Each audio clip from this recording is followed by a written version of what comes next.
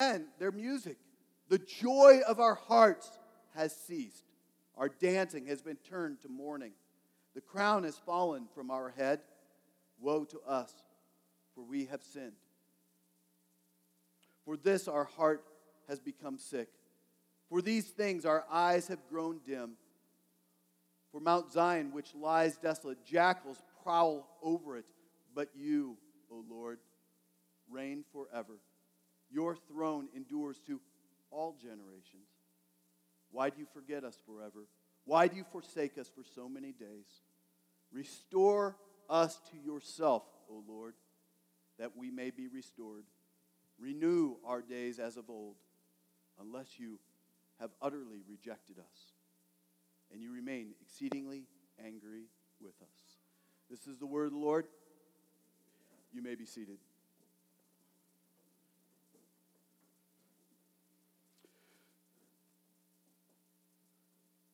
I thought that maybe, since we have guests and friends, that maybe I should change our series so that you have a happy heart. But this is our 8th week in the book of walking through what does it mean to lament, to have a heavy heart when pain comes our way. How do we respond? This is our last and final week, our 8th week, bringing to a conclusion our study in Lamentations. Now, Missio Dei Church, I am pretty sure that when we started Lamentations, that book was not in your top 10 books to read for your devotional life, right? And I amen. And I'm pretty sure that even now, it's probably not a book that you're going to go back frequently for some uplifting kind of coffee book or coffee cup kind of quotes to encourage your heart. But it is an important book. This series, honestly, has surprised me. I approached this subject of lament and pain and suffering with quite a bit of apprehension. Because I knew how dark and foreboding these chapters are. I know how we as Americans want to be happy and pursue what brings about happiness, right? But the reality is, there are many significant chapters in our life where there's sadness, where there's struggle, where there's pain, where there's loss, where we feel devastated. So somehow the Holy Spirit has helped us and has taught us some important things and has even given us a place for us to live when we're in the midst of pain. So if I could go back, I want to remind you that there were 4 kind of key reasons why I wanted us to go through the book of Lamentations. The first was because pain is absolutely inevitable. Pain is inevitable, and I want you to be equipped. I want you to be prepared for when pain comes. When it hits the fan, what do you do? How do you respond? I also wanted to remind you and make sure you know that pain creates some very strong emotions, even some scary emotions. And I want you to know what to do with those emotions in the midst of pain. I also wanted to remind you that sometimes pain does not go away quickly. It's not like a leave that you take, and a few hours later you're pain-free. Pain doesn't quickly go away.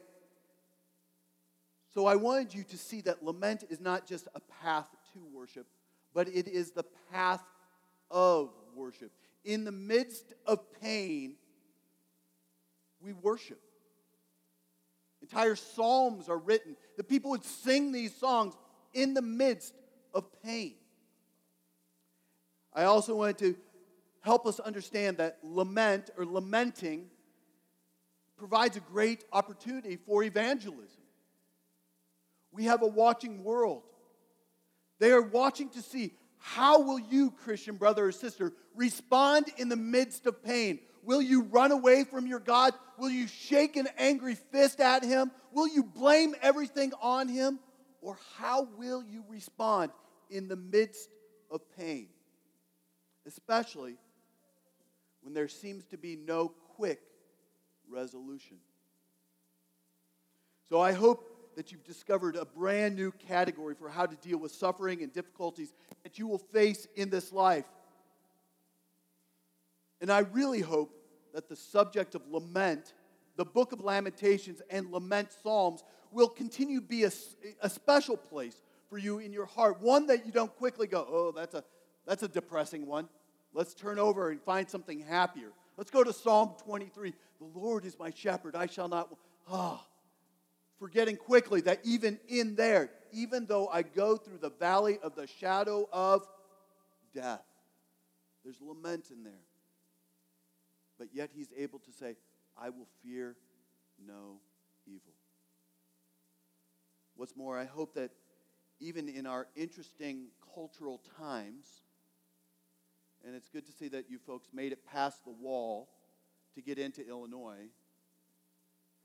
In these interesting cultural times, I hope this book gives you a place when you feel anxious or fearful or angry. I hope it gives a brand new category for your soul. So chapter 5. Chapter 5, this last last chapter of the book of Lamentations is very different from chapter 4. It continues to have some of the very same familiar themes about the devastation of the people of Israel, right? But it's unique. For example, there are still how many verses in this chapter? 22. We got 22, which follows the idea before chapters 1, chapters 2, chapters 4, all contained 22 verses following an acrostic, a Hebrew acrostic for their alphabet. But here, it does not follow the same pattern. The verses are much shorter. They have a more staccato feeling to their wording. And there's a higher concentration of prayerful statements or requests in chapter 5. And it is the most request-oriented chapter in the whole book. Chapter 5 is designed to be the conclusion of the book, and it offers a prayerful longing to God to bring about some level of restoration. It doesn't end all hunky-dory. If you look at verse 22, it doesn't put a nice rose on the end and just go, this is beautiful. It doesn't end hunky-dory. It ends with 3 prayers seeking God's help and deliverance with uncertainty as to when or how or even if God will answer favorably. And I think these prayers are all connected to 2 words, O Lord, O Lord. And we see this in 3 places. In verse 1, remember, O Lord, what has befallen us. Verse 19, but you, O Lord, reign forever. And then verse 21, restore us to yourself, O Lord. You can think of these verses as saying something like, don't forget our pain, O Lord, or you still reign, O Lord. We need you desperately, O Lord. It seems to me like these 3 statements really serve as a great summary for this entire book and its message. So we're going to unpack those 3 prayers, and then we're going to see a connection to the gospel. So let's start off with the first prayer request. Remember, O Lord, what has befallen us. The first word in chapter 5 is important thematically as the first words in chapters 1, 2, and 4. In those earlier chapters, it started off with the word how. How. And it was clearly meant to communicate an element of shock or outrage at something that something has happened. How has this happened? How did this come about to us? We are your chosen. How, God? How, O Lord? Chapter 5, as you will see in a moment, has the same kind of level of outrage, but the context is communicated different here. In this chapter, the expression of outrage has turned to a heart heartfelt prayer. A heartfelt prayer for God to remember.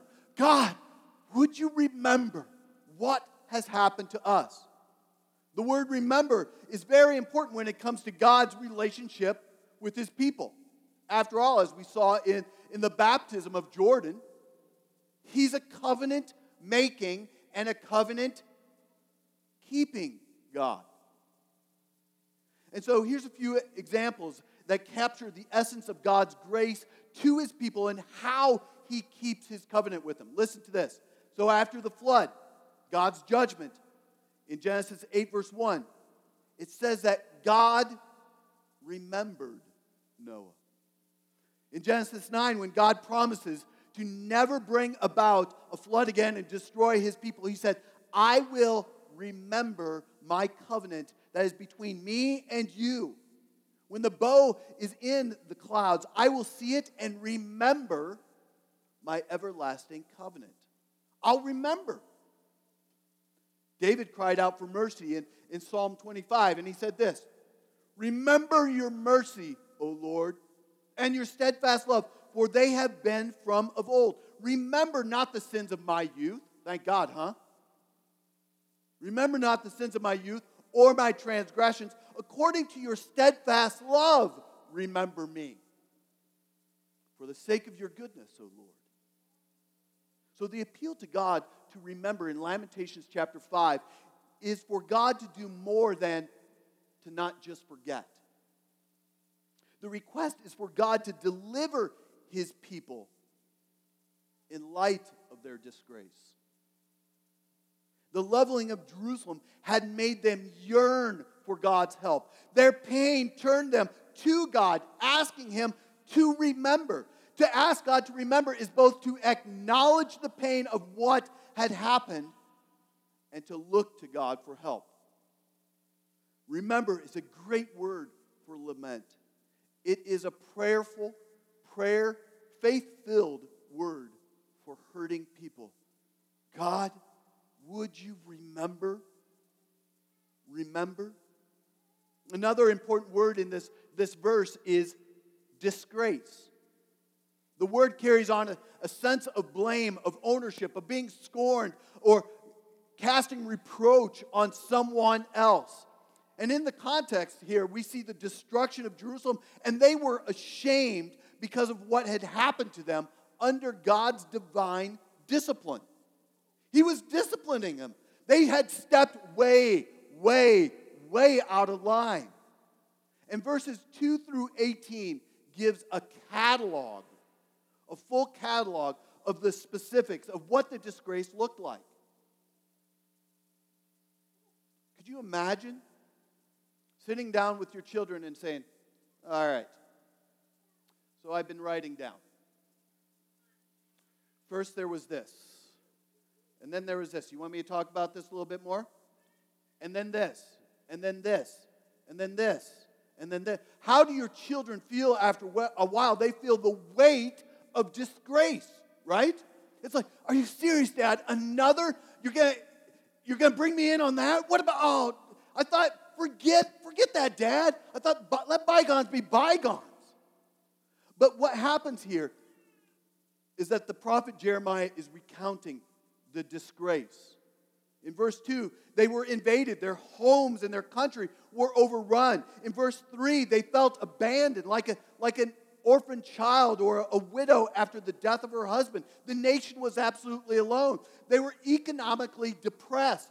In verse 4, the situation in Israel was terrible and it was unrelenting. In verse 5, they were exhausted. The constant reality of destruction left them weary and with absolutely no rest. They were dependent. The nation was unsuccessfully and unwisely relying on other nations. In verse 7, they were disciplined. They felt the consequences of their rebellion.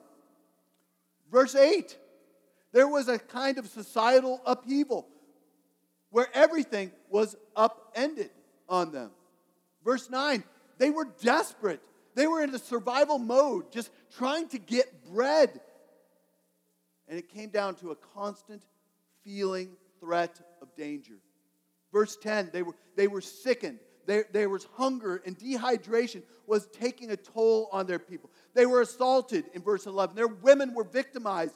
In verse 12, they were dishonored. Their princes and their elders were removed, and their positions were no longer honored. They were oppressed in verse 13. The people were subjected to forced labor. They were mourning in verses 14 and 15. Their music ceased. In America, when we hit depression, it's often music that lifts our souls or tells our stories, right? 60s, you get Peter, Paul, and Mary.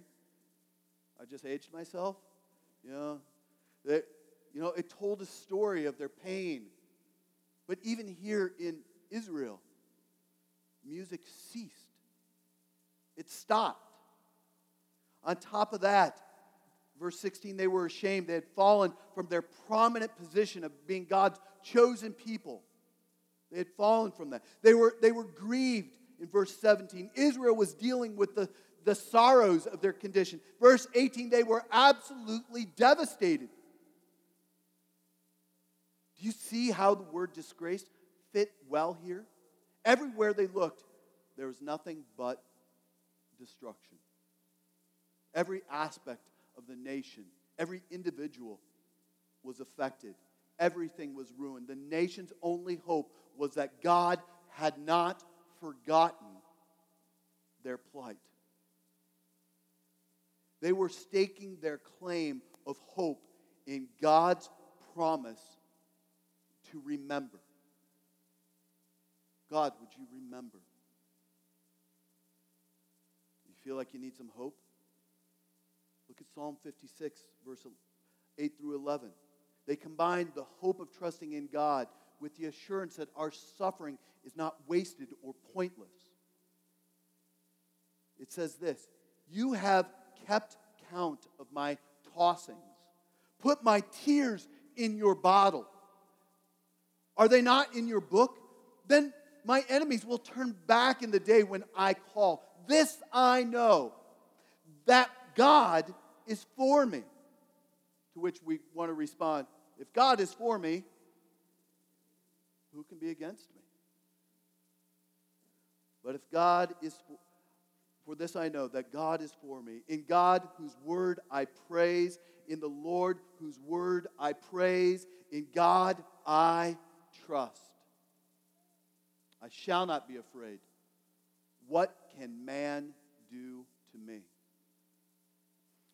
It's a great hope and a promise, a great promise that God sees and knows our tossings and our turnings. God sees your tears. Some of you feel lost and alone and you're going, I just want to cry by myself. And you know what? That's okay. God sees those tears. Some of you are ashamed of crying in public. And I get it. But you know what? God sees those tears, even the hidden tears. He knows your pain. He knows his promises. He has not forgotten. He has forgotten. He will not abandon his people. He is not against them. And chapter 5 reminds us that there is something enormously comforting about knowing that God knows. God does not forget. But there's a second prayer. But you, O God, reign forever. Its focus is upon the sovereign rule of God over all things, which is really important in light of the disaster that we saw in verses 2 through 18, right? That God is sovereign over all things. The circumstances of life seem to have a narrative of their own and a life of their own. You allow the circumstances of your life to run away by themselves without any kind of hope. What happens to your heart? You're dashed on the rocks, aren't you? If there is no hope for me, this life is pointless. But here, we're reminded, but you, O Lord, reign forever. Without that kind of hope, you might come to the conclusion that life is really out of control, or worse, that God is not in control. However, we've heard over and over about the Lord's direct hand in all things, including the suffering of his people. In chapters 1 and 2, we heard statements like this: "The Lord gave me into the hand of those whom I cannot withstand." And he also said, he summoned an assembly against me. God did it. And the Lord has set the daughter of Zion under a cloud. So Babylon may be the means of judgment and discipline, but it was ultimately God who was behind it.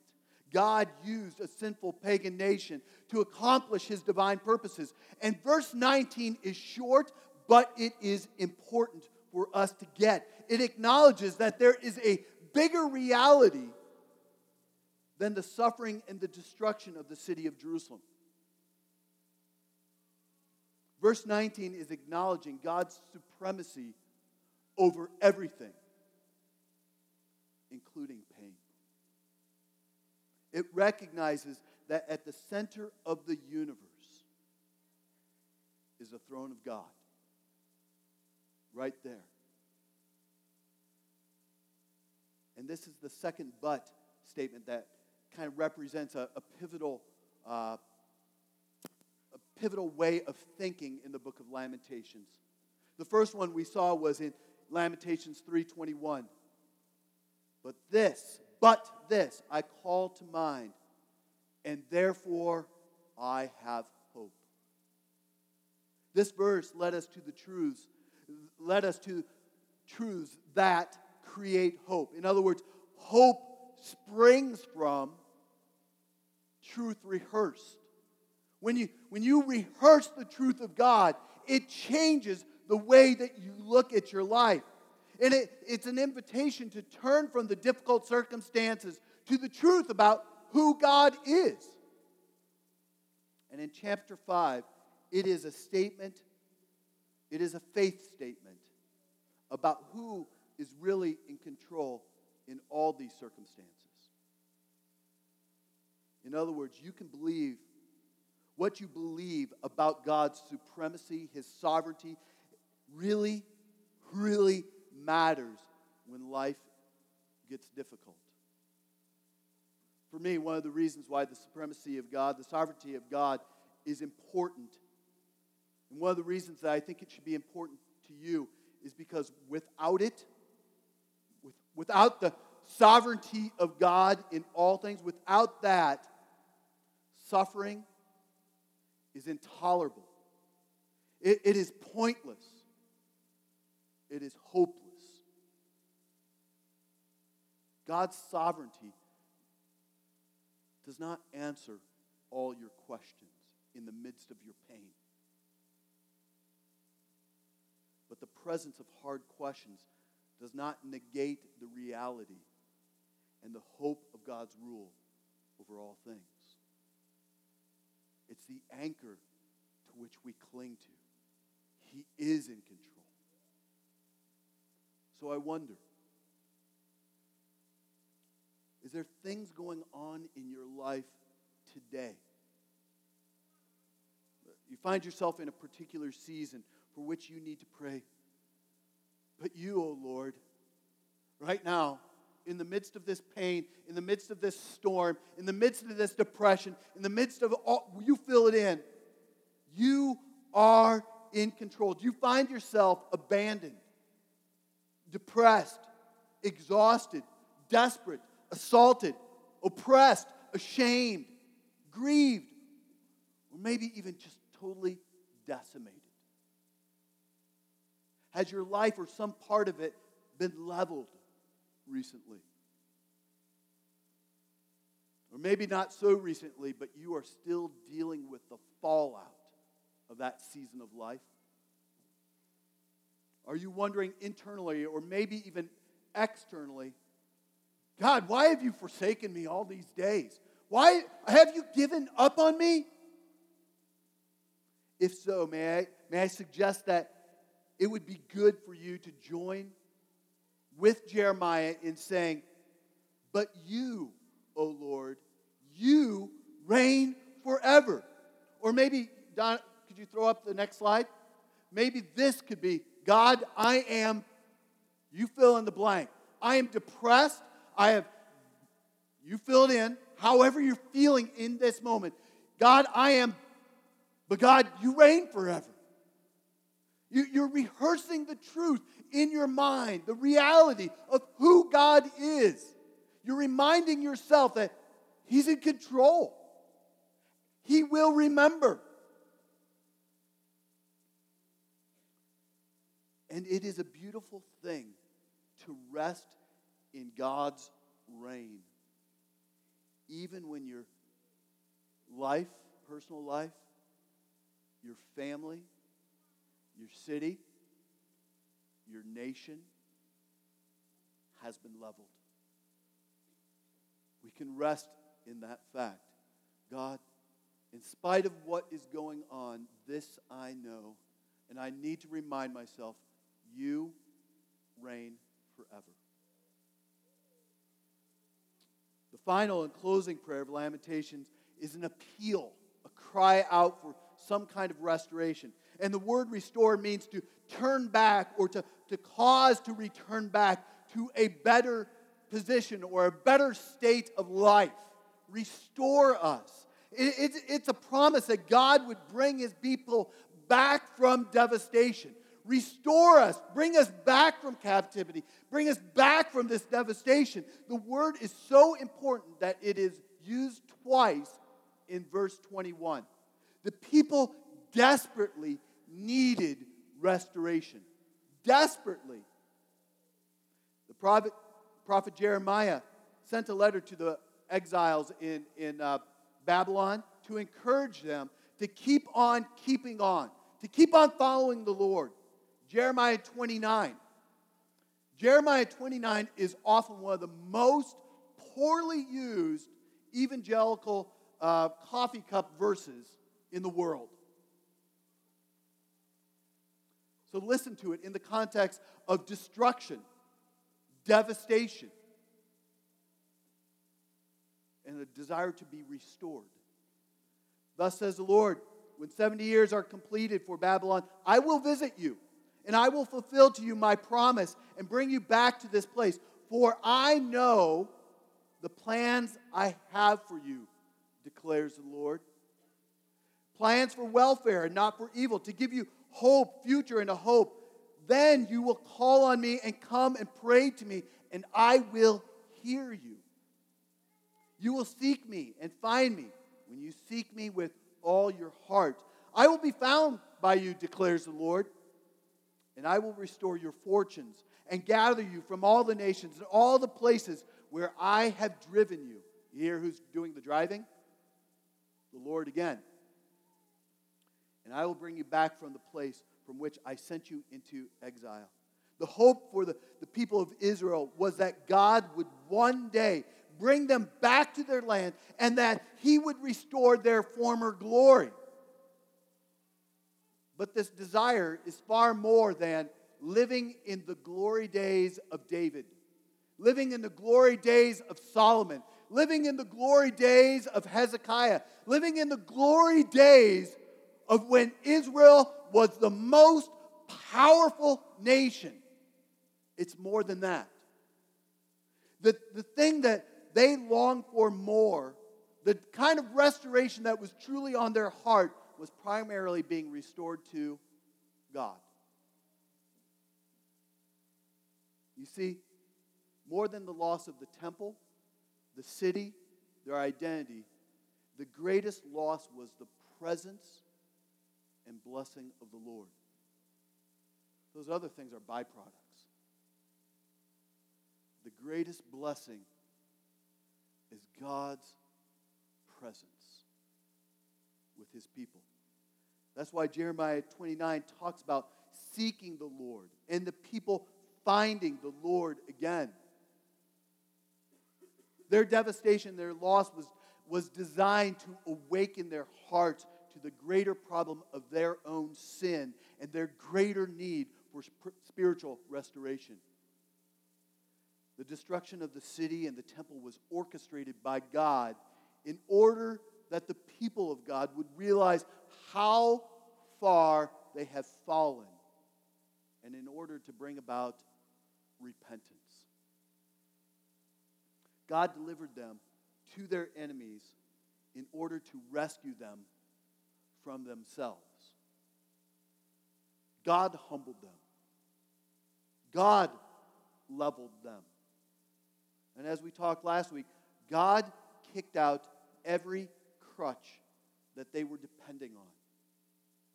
God kicked them all out so that they were ultimately desperate. And that's why I think the book ends with this curious phrase.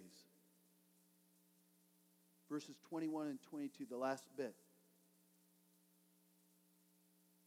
Restore us to yourself, O Lord, that we may be restored. It sounds like a good prayer. But then he goes on to say this. Renew our days as of old, unless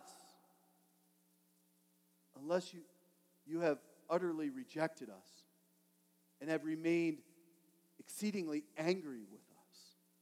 What is that about? It should have just ended, right, with verse 21. Restore. At least that's a happy-go-lucky kind of feel. Restore. I'm longing. Unless you're still angry with us. Why does Jeremiah do this?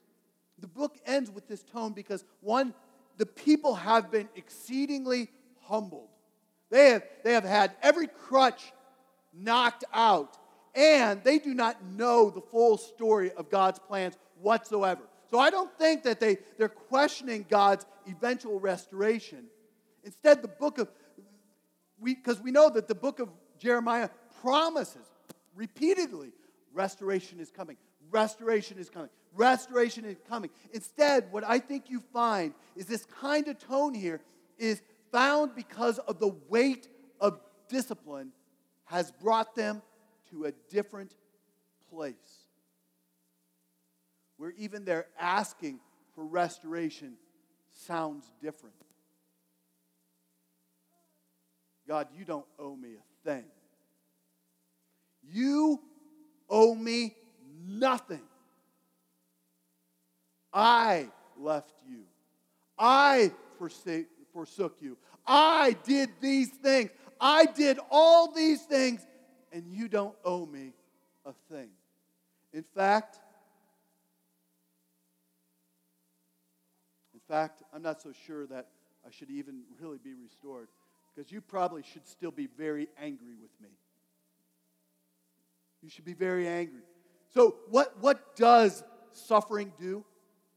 Whether it's innocent or deserved, what does it do? It changes you deeply. It changes how you look at things.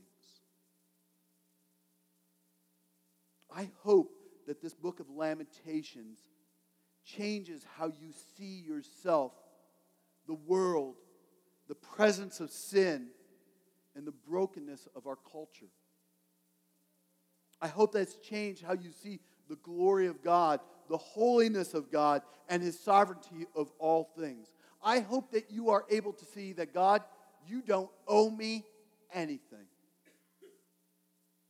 You owe me nothing. But by grace, you have given me so much. Reading a lament or living a lament seems to tune your heart such that you seek the Lord differently. Lament causes you to look at the circumstances in your life differently, so differently, in fact, that you know it is the Lord who is doing it to you. Lament calls you to see our entire world totally differently. It allows you to actually be thankful that the Lord leveled you or made you sorrowful, yet you are always rejoicing. And this brings us to the end of Lamentations.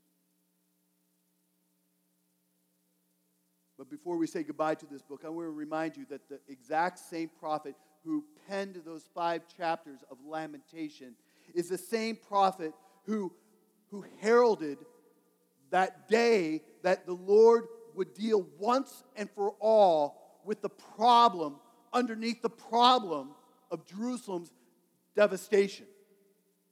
That God is going to bring a person onto the scene to deal with your problem under the problems of your life.